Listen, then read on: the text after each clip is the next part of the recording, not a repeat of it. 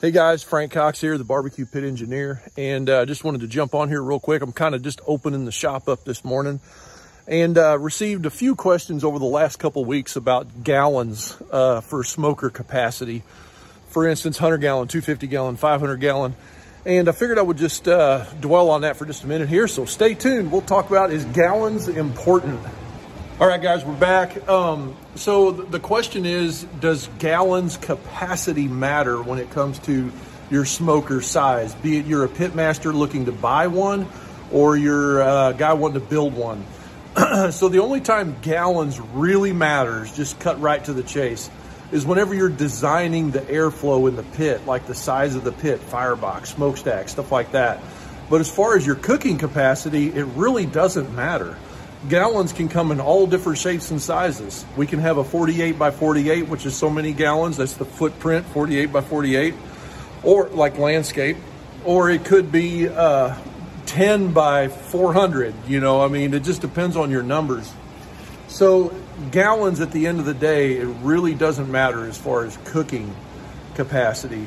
So what you really need to go by is the dimensions of your cooker. So if you notice, if you go to smokerplans.net, and look at plans on there, or even our smokers, we're always using a number of some kind, like a diameter or a width or something like that in the number for our model numbers. For instance, a 2400 in this case for a Legend offset is 24 inches deep.